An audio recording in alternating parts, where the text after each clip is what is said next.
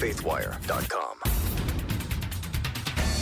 The vaccine mandate battle continues to heat up. Today's Tuesday, October 19th, 2021. I'm Dan Andros. We'll have this top story and more on today's 4 and 3 podcast from CBN's Faithwire. 4 big stories, 3 things you need to know about them, all from a Christian perspective. That's what we do here. You can subscribe to us on iTunes. We're here Monday through Friday. Would love to have you join us. And with me today, as always, Tré Goins-Phillips from Faithwire.com with a look at what's coming up. What's going on, Tré? Hey, Dan. So coming up on the podcast, we're going to have an update on the 17 missionaries who were kidnapped in Haiti, what's going on there. An Israeli scuba diver made an insane 900-year-old discovery recently. And then a country singer is canceling any concerts that are at venues requiring proof of vaccination. There you go. That's part of the battle that just doesn't seem like it's going to go away anytime soon, does it? No. No matter, even when there's different variants coming and going, it just seems like a new one comes up and the debate continues. So here we go on this story, number 1, the vaccine mandate debate. And here's 3 things you need to know, starting with number 1, the details. The latest kind of clash we have of this right now is Washington State's football coach refused to get the vaccine, and they fired Nick Rolovich and 4 of his assistants on Monday for refusing a state mandate that all employees get vaccinated against COVID-19. That makes him the first major college coach to lose his job over his vaccination status. So Washington's governor is Jay Inslee, who's a Democrat, and he'd set a deadline of Monday for thousands of state employees, including this coach, to be vaccinated. He's actually the highest paid state employee, technically, making about $3 million a year. And so because they found him to be in violation of his contract, that's what they claimed anyway. There's probably going to be disputes of that coming up. But he's at this point not going to get paid for the remainder of his contract. And so defensive coordinator Jake Dickert will be elevated to acting coach, and his first game will be this Saturday against BYU.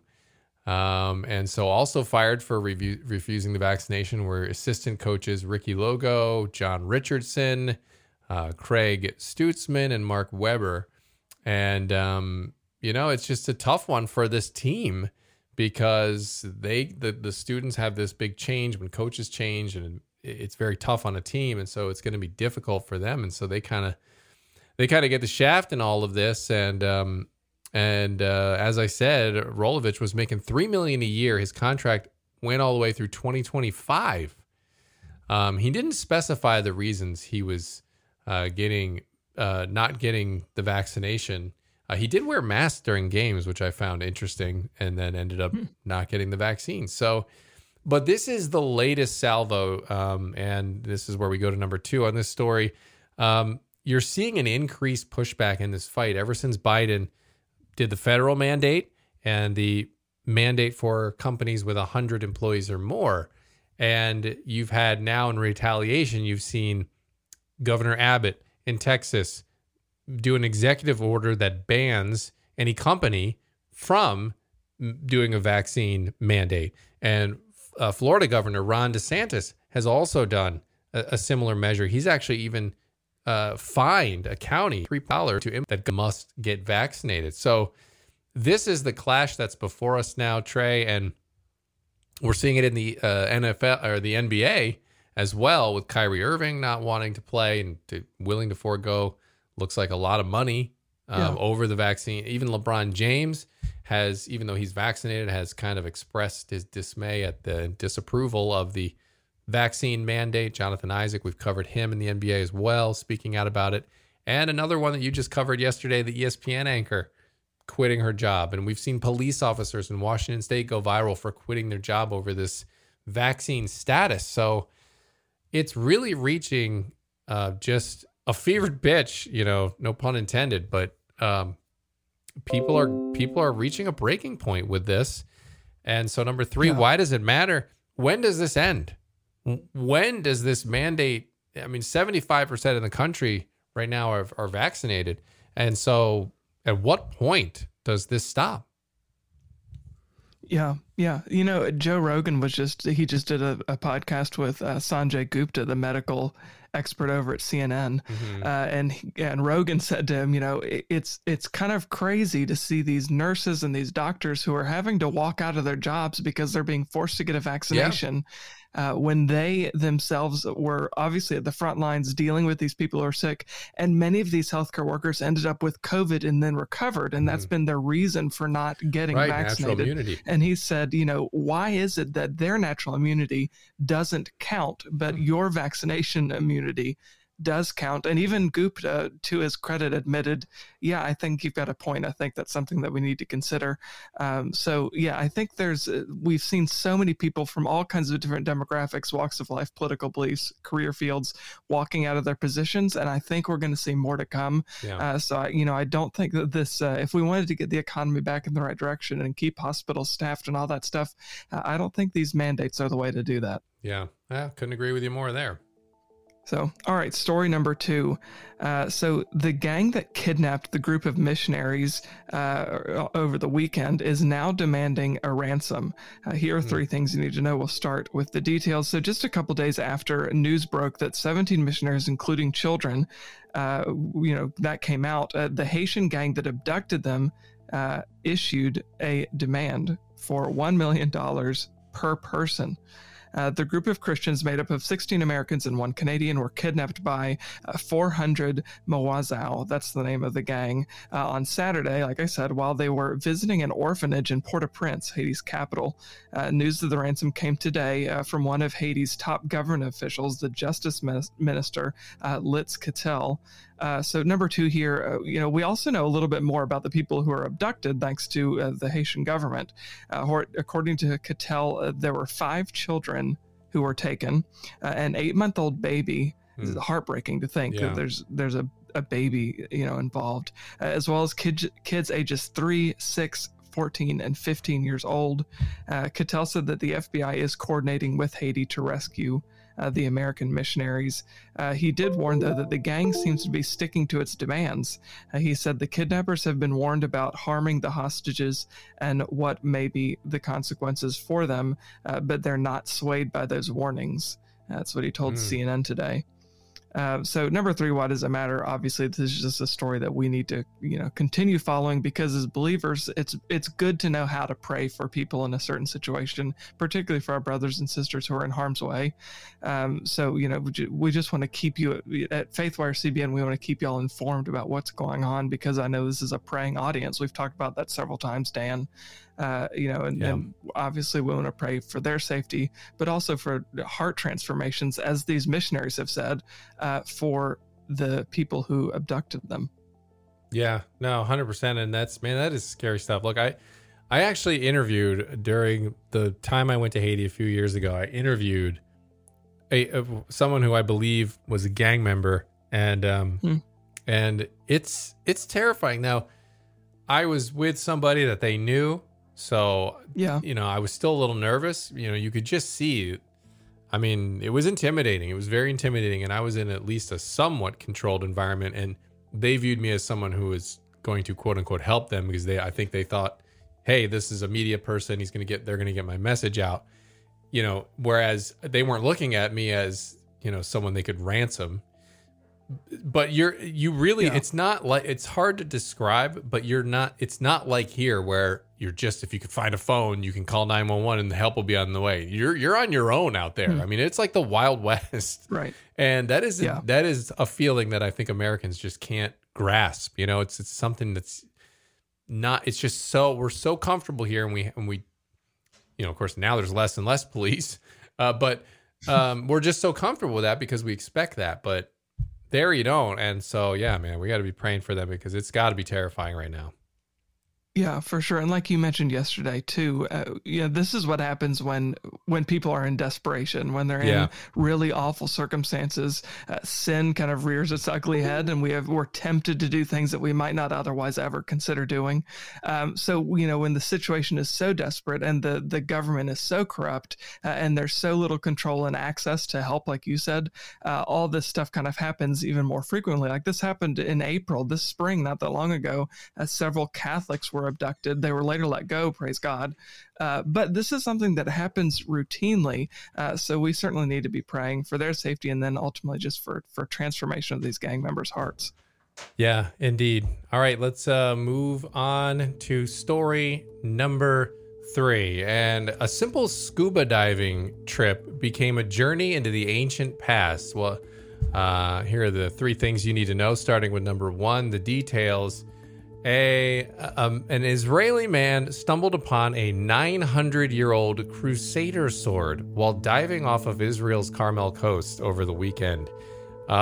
He saw the sword laying on the seabed along with ancient stone anchors and pottery fragments. Fearing they'd be stolen or lost by the waves, I'm not sure how you could steal them. I mean, they're kind of just in the ocean there, right? I mean, isn't it kind of finders keepers? But he ended up just going ahead and grabbing them because he was afraid for those reasons that they'd be taken away. And he contacted the Israeli Antiquities Authority, who said that the artifacts belonged to the Crusader period. They said the sword, which has been preserved in perfect condition, is a beautiful and rare find and evidently belonged to a Crusader knight. This is what somebody from the Antiquity Authority said. They said it was found encrusted with marine organisms, but is apparently made of iron. It is exciting to encounter such a personal object, taking you 900 years back to a different era with knights, armor, and swords. The site where the artifacts were found has been monitored since June by archaeologists, and they said it contains many natural coves there that provided shelter for ancient ships in storms, and the larger coves, which were, there were entire settlements and ancient port cities developed. So very, very cool finding there. And so apparently they're doing more diving there and finding more things, but very, very, very cool discovery there. And so why does it matter? I mean, look, it's just cool anytime you can get a glimpse into our past and, with artifacts like this, and I don't know, out real deep reason why it matters. Well, I mean, with when I grew up seeing movies like Pirates of the Caribbean, and, like all that kind of stuff, and you forget, or at least I do, that like those are based off of things that actually happened. It's based off of a culture. Obviously, they're kind of parodying it, but it's based off of a culture that actually existed, and there actually is this kind of stuff in the world that you can stumble upon. So it is really cool. Like whenever you see these kind of stories, because you realize that not all of it is entirely fantasy. Like there's some truth to it, and it's it's just incredible, like you said, to stumble upon things that are indicative of our past and like the people who came before us, and it's just a neat story. It probably doesn't have a whole lot of spiritual meaning, but it's a pretty cool story. Indeed. So, all right, story number 4. So country singer Travis Tritt announced this week that he will not play at any concert venues requiring guests to prove they're vaccinated against COVID-19, wear masks, or test for the virus before coming to the show. So here are 3 things you need to know. We'll start number 1 with the details. He said in a statement on his website, this is Tritt, "This is a sacrifice that I'm willing to make to stand up for the freedoms that generations of Americans have enjoyed for their entire lifetimes." He said any venue or promoter mandating masks, requiring vaccinations, or pushing COVID testing protocols on my fans will not be tolerated. The changes already led him to cancel at least 4 shows. He told fans who already bought tickets to those that he's working to find venues for quote-unquote unrestricted shows. So Tritt also argued that the fear-mongering narrative pushed by politicians and in the media is breaking down, adding, "People who stand up against this narrative scare those who promote fear. Hold the line and stand strong," he added. So number 2 here, speaking to Steven Crowder this week, Tritt said that he took his cues from guitarist Eric Clapton. We covered him at CBN and Faithwire.com.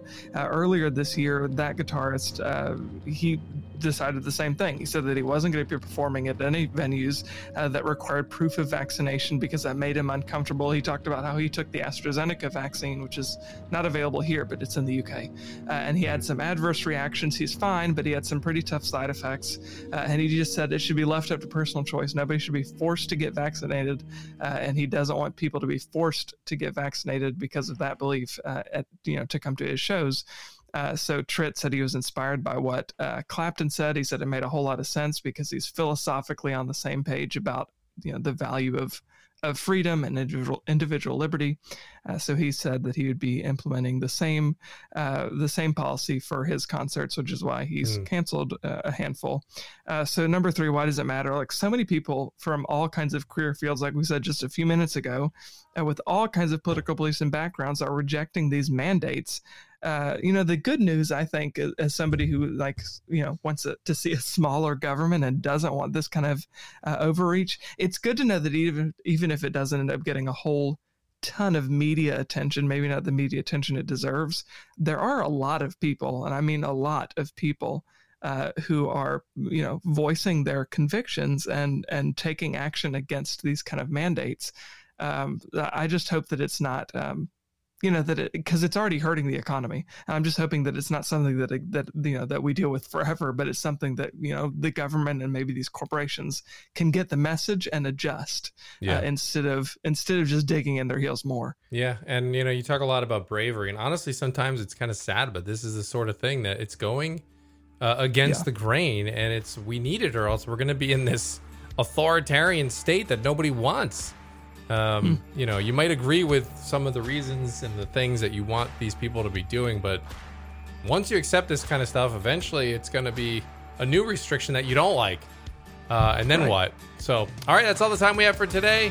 As always, head on over to faithwire.com, cbnnews.com for more news from a Christian perspective. We'll see you tomorrow. God bless.